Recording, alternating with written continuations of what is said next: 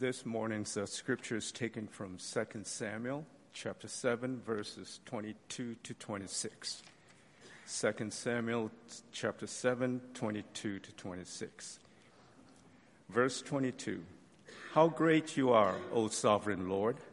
There is no one like you. We have never even heard of another God like you.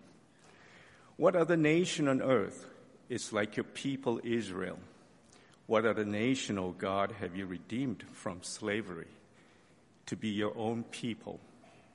You made a great name for yourself when you redeemed your people from Egypt. You performed awesome miracles, drove out the nations and gods that stood in their way. Verse 24, you made Israel your very own people forever, and you, O Lord, became their God. And now, O Lord God, I am your servant.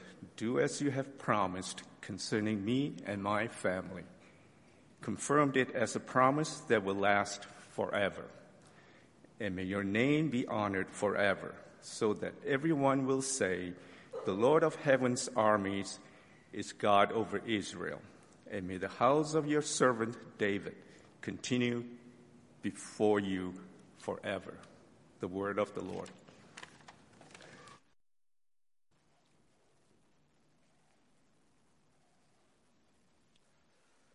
Thank you, Ronnie.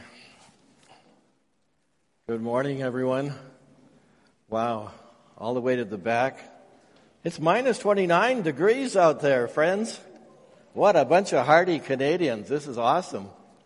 If you're new to Edmonton, new to Canada in the last year, this is your first winter, welcome. This is Canada. This is us. Well, good to be here. Glad Mark can be here this morning. She is typically preparing lunch over at Southwest during about this time, but I'm glad that she could be with us this morning. I'm usually fairly linear in my thinking, but today I may veer off course a little bit. There's a verse that's going to come up on the screen, and I'd like you to say it with me. And may your name be honored forever, so that everyone will say, the Lord of heaven's armies is God over Israel, and may the house of your servant David continue before you forever. I've lifted this verse in 2 Samuel chapter 7, but if you were to examine the context, you would see that David is trying to hear from God, and with respect to where their nation of Israel is going. And he's thinking about the fact that he is living in a very nice house, but there isn't a temple, and how will this get turned around? We need a temple in which to worship. He says, I'm living in a beautiful cedar palace, but the ark of God is out there in a tent. 2 Samuel chapter 7, verse 2. David is pondering next steps. He's saying, may the work of God in our nation continue forward. Yes, to be continued. To be continued. And that's my very simple message this morning. We're kind of deviating from the study of James. We have a guest speaker over at Southwest today, and so we're just deviating this Sunday, and next week we'll come back to James. But to be continued, that's the message I have for you today. Whatever you have been doing, to be continued. Your dreams and your hopes for the future, to be continued. Now, I'm quite sure that you believe this. Every individual has a purpose for living. Every one of us. No one that God brings to life on this earth is insignificant. The challenge and the tragedy of all tragedies is that we should live and die never having found that purpose, that special God-ordained reason for making a difference where we live, for serving our generation. So whatever it is that God keeps calling you towards, You are to discover that, and you're to carry it out. And it's true for all of us, whatever stage of life that we're at. If you're a teenager, and maybe I would say maybe an older teenager for sure, your mind these days is really thinking about the future, how you can find your direction in life. And I hope you're also asking, what might God be directing me toward as I look at my future? Where am I going? And if you're in your 20s, you no doubt are really trying to figure out your mission, your life mission. What is my contribution? Where can I make a difference? And some of you are saying, okay, then that really makes a difference in terms of my preparation, how I'm going to prepare, where I'm going, my education. When I finished an undergraduate degree in history, I knew that was just a stepping stone to something else. What do you do with an undergraduate degree in history? Then I worked for General Motors Finance for a year and a bit. And while I loved the business experience, I knew it was another preparation step. But you're always taking one step at a time. And you're always asking God, well, what's next? What's next? And like a scroll, you can't see it all. You just see a little bit. But the farther along you go, you see a little bit more. It's kind of like an automatic paper towel dispenser. You know, you just put your hand in front, zoop, and another little piece of paper comes out, and you take that. And God is directing you, and it's never the big picture all laid out. It's just step by step, and it's lots of waiting, and it's lots of trusting, and it's lots of wondering, am I on the right track? And then it's lots of obedience, and then it's do it again, and do it again, and do it again. And that dispenser pops out another little piece for your life, just when you need it. And if you're in your 30s, well, you're settling in. You're making adjustments and tweaks, and the same is true in your 40s and your 50s. And a lot of people make some very significant turns in these years as they hear God speaking to them, and maybe the focus of their lives becomes more clear. It's like a lot of things come into focus for us in those years.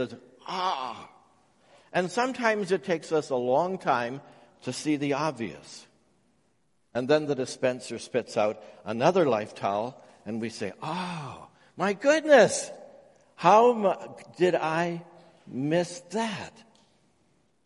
What have I been doing? What have I been thinking? And so there's a readjustment, there's a tweaking. So it's okay. Just take out the next sheet, work with it, see where God leads you, and it's His instruction guide for your next steps. And then comes the senior years. And you know, seniors never retire in the kingdom. They never retire. That's just a rule. They don't retire. There's always a great work to be done. We have seniors here this morning. They love the Lord, and they're still serving. For a long time in this church, we didn't have any seniors in those very early years. It was just basically a few of us in those early days, and none of us would admit that we were over 39. And slowly the gray hairs have come, and we've had to push it up to 49, and holding, we say, and we're just holding. But you know, God gave us 11 very special people to start TCC 16 years ago. We had a grand total of 11 people who met in a home on Monday evenings, and we prayed, and we asked God if He wanted a church to be birthed. And I think they're going to appear on the screen. There they are.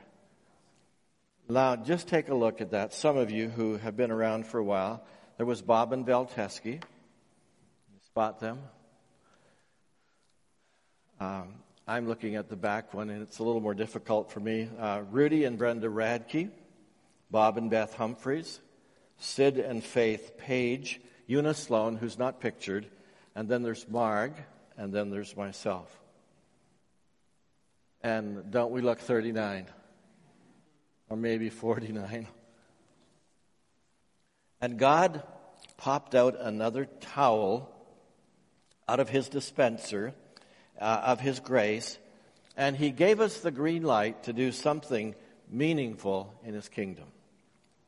I'm so grateful for their courage and their faith and their spirit of adventure. They laid a great foundation.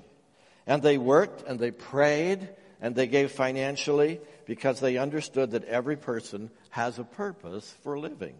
God put us all here to make a difference in our generation. You can take it off. Remember us, as the younger said. A few years ago, a wonderful lady, 91 years old, wanted me to come and visit her in the hospital. And she only had a very short time to live on this planet, but we talked about her life. And she was eager to talk about her passing, and she was so excited to meet Jesus. She really was. She was absolutely ready to go. She was longing to go home. And sometimes when you're in that state, it's like, Lord, just take me home. Why do I need to linger another week, another month? Just let me go home. And she asked me if I would do her funeral service, and of course I said yes. When I'm asked to do a memorial service, my starting point is to see what I know about that person that has died. What is the theme of their life? And I had a very clear sense from God where I should head in the message in this memorial service. And I've never told anyone before what I'm going to say at their funeral, but in this case, I thought I would tell her because I knew. I said, I want to characterize your life as purposeful, and I want to speak on the theme of living our days with intentionality, with purposeful intentionality. Because I see that you've lived that way. Well, she said, I haven't cried, actually, very much during these days of getting ready to go home, but that makes me cry. And she had done a very good job with so when the twilight years came and her life was ending, she could be satisfied that she had served God with her life. So just to help us along with that trajectory in life, I want us to think about what God said to David and listen to these words. He said, I took you from tending sheep in the pasture, and I selected you to be the leader of my people Israel. I've been with you wherever you have gone, and I've destroyed all of your enemies before your eyes. I will give you rest from all of your enemies. For when you die and are buried with your ancestors, I will raise up one of your descendants, your own offspring, and I will make his kingdom strong. Now that was the message of God to David, 2 Samuel 7, verse 8. How do you have a life that impacts this generation? What does it look like? Where do I begin? Every life is different, of course, and we will all make our unique contributions by the grace of God, according to how God has shaped us, how he has fueled us with kingdom passions. And what I would like us to see this morning, just for a few minutes, is that there are some things that we have in common. Just maybe God spits out little towels from the sovereign dispensing machine, and they have some similarity. I think they do. God is continually shaping us. Number one, cultivating a heart for God. Cultivating a heart for God. I have become good friends with my cardiologist because he found out years ago that I had some blockage in my vessels. And he and his surgeon friend got it unblocked. We have a heavenly Father who also knows our hearts. And he sees the blockages as well. He knows where our hearts are open, and he knows where our hearts are closed. And we spend a lifetime trying to keep the heart from getting blocked with the stuff that keeps us from our real purpose in life. There are 1,001 blockers, but they come down to just a few things. Pride, independence, and the desire to please self. You know, interesting how the word heart has so many different meanings. We say somebody's good at heart, or they have a good heart, or we learn things by heart, or we get into things with heart and soul. And we have so many different uses of it. And when you meet God and you begin a new journey of faith through inviting Jesus Christ to take control of your heart, then a whole new world opens up to you. And God wants to cultivate our hearts as we follow Him. That's His mission in us, to cultivate our hearts, to look more like His heart. And it's also the first step in preparing us to impact our generation. David was born about 10 years after Saul became king. He was born into a generation that was experiencing a great deal of turbulence. The people of Israel were drifting again, and their king, King Saul, was also drifting. That once humble king was no longer humble. And that's where David comes in. And Samuel says to King Saul, "Your kingdom shall not endure. The Lord has sought out for Himself a man after His own heart." And those become the defining words to David, a man after God's heart. But that's the call of God for each of us today. A woman after God's heart. A man after God's heart.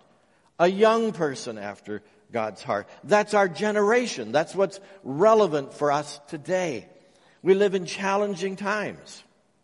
I mean, we just watch the news every night, and we just can kind of keep track of how our hearts are on edge as we watch the news. And we get an update every day. It's an edgy world. Building a wall on the U.S.-Mexico border. I mean, it really adds to our historical wall collections through the years. The Great Wall of China, the Berlin Wall, and now the controversy of the Mexican Wall, and what that is doing to the United States. We live in challenging times, and trying to tiptoe through our diplomacy with China these days so that we get it right and it doesn't escalate into something bigger. Trying to get our oil to market. And then a new abortion law that just was passed a couple of weeks ago, New York State, that allows an abortion right up until the day the child is born. Incredible. Our world is on edge. And frankly, it always will be. It always will be. There will always be a crisis in the world and often in our lives. And it was equally true in David's time. There was crisis all around. Israel was struggling to survive the constant threats of her enemies. And nothing has changed for the century. However, this sense of crisis and unpredictability of the times we live in can really present an opportunity to us today. There's a Greek word called kairos, and it means crisis or opportunity. The crisis can be the opportunity, a time in which we're challenged not just to survive in our journey with God, but to thrive as well. So God needed someone to lead His people who had the Father's heart. So He called David. And He calls us. And God invites every one of us to a cause that's greater than ourselves, that is impacting our generation today. It's 2019. It's February. It's a new day. It's a changing world. It's a culture that is undergoing seismic turbulence. It's a world that has lost its way, and here we are. And here you are. It's an opportunity. And God has us on the scene. He has you on the scene. He has you on your block and your community. He has you in your school. He has you in your office. He has you at your business. He has you in the YMCA or wherever you work out. And for us in this church, a church that is longing to impact our generation, we are incredibly blessed to be here in the center of town. Like years ago, in the center of town, it's inspiring to be together as a body, continuing to hear our call to this community and mindful that we're about our Father's heart.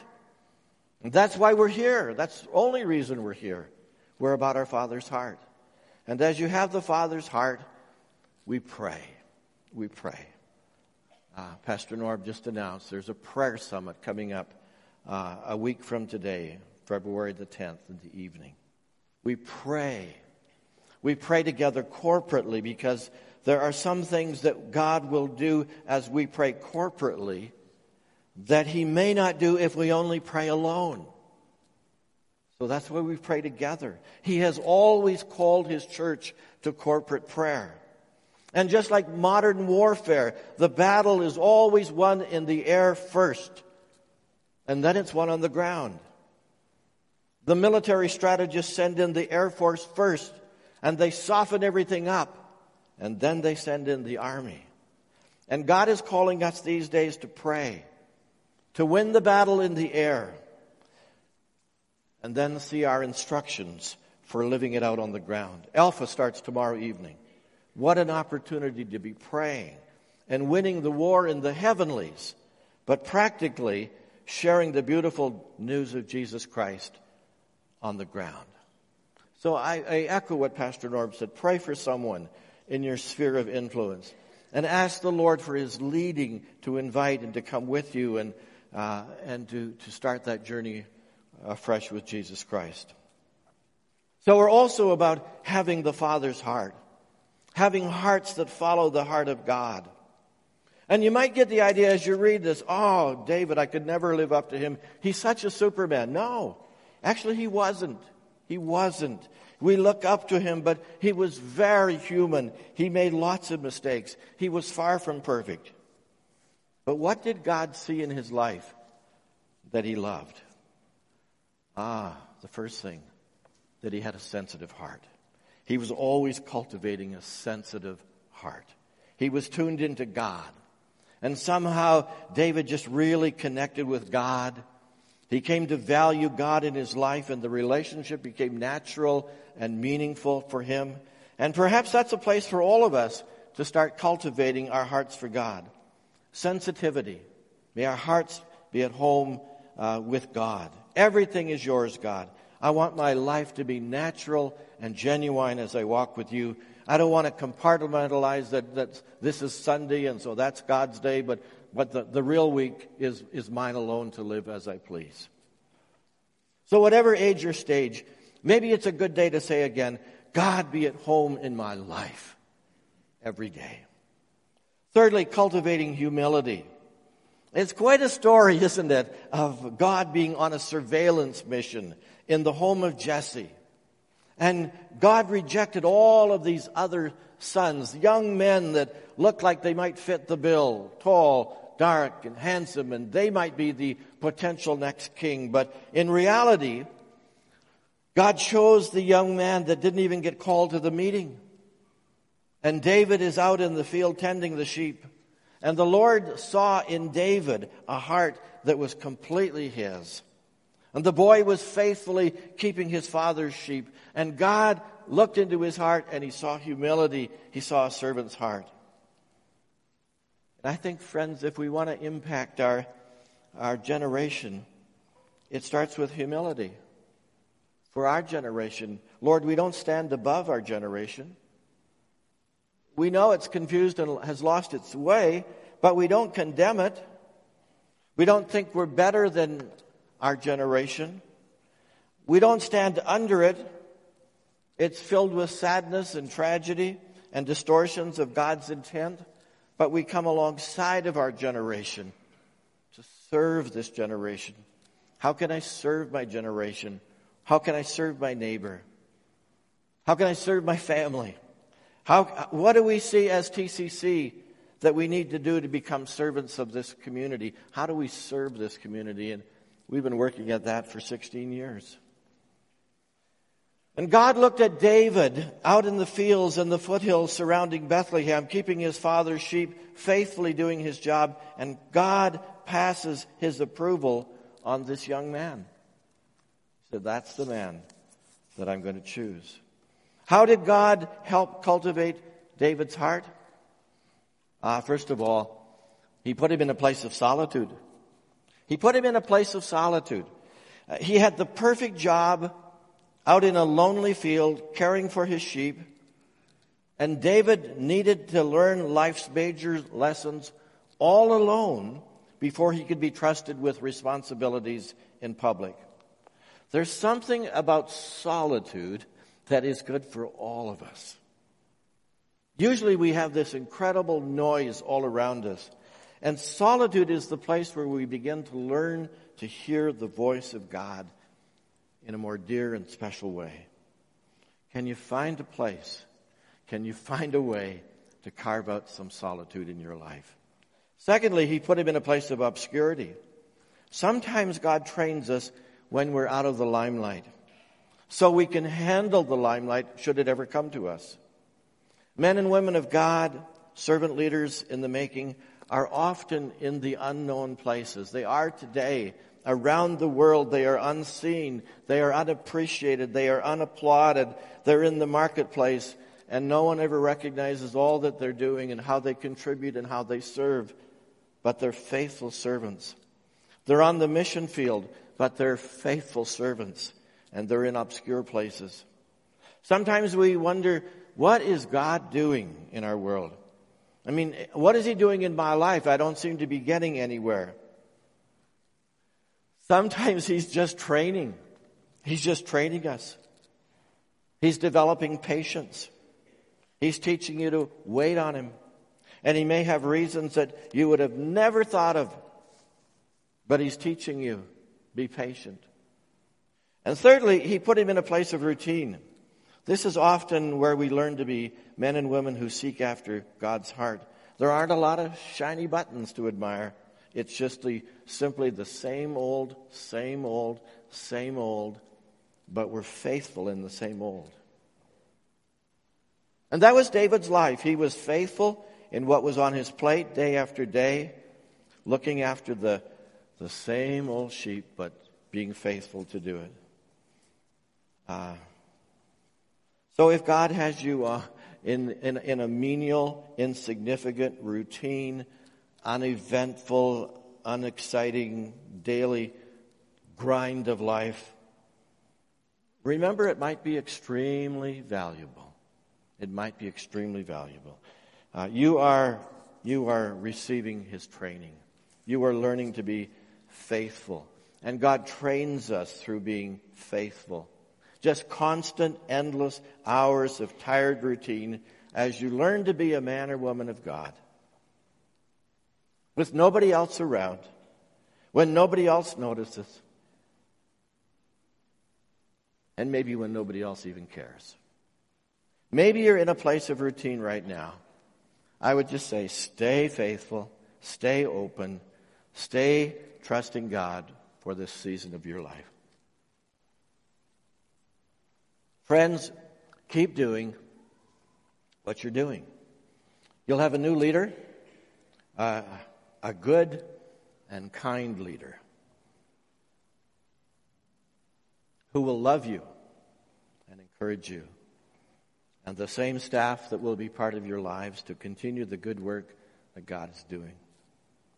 So to be continued, this church with a heart that seeks after God, to be continued, this church that serves humbly and graciously in the community, to be continued, a praying people with humble hearts who hear God and walk with him, to be continued, people after God's own heart. So nothing changes. Working together to touch lives in the larger communities. Our new lead pastor here at TCC and our old pastor, careful with the word old, asking God for wisdom to raise up a new church for his honor and glory. We need to keep planting churches. Church planting has taken a back seat in the United States and Canada. It's time to say, while there may be churches declining and closing, this must not be so among us. There's a need for new churches. So to be continued, the work of God in this community and the next community to the glory of God. So God bless you as you continue on.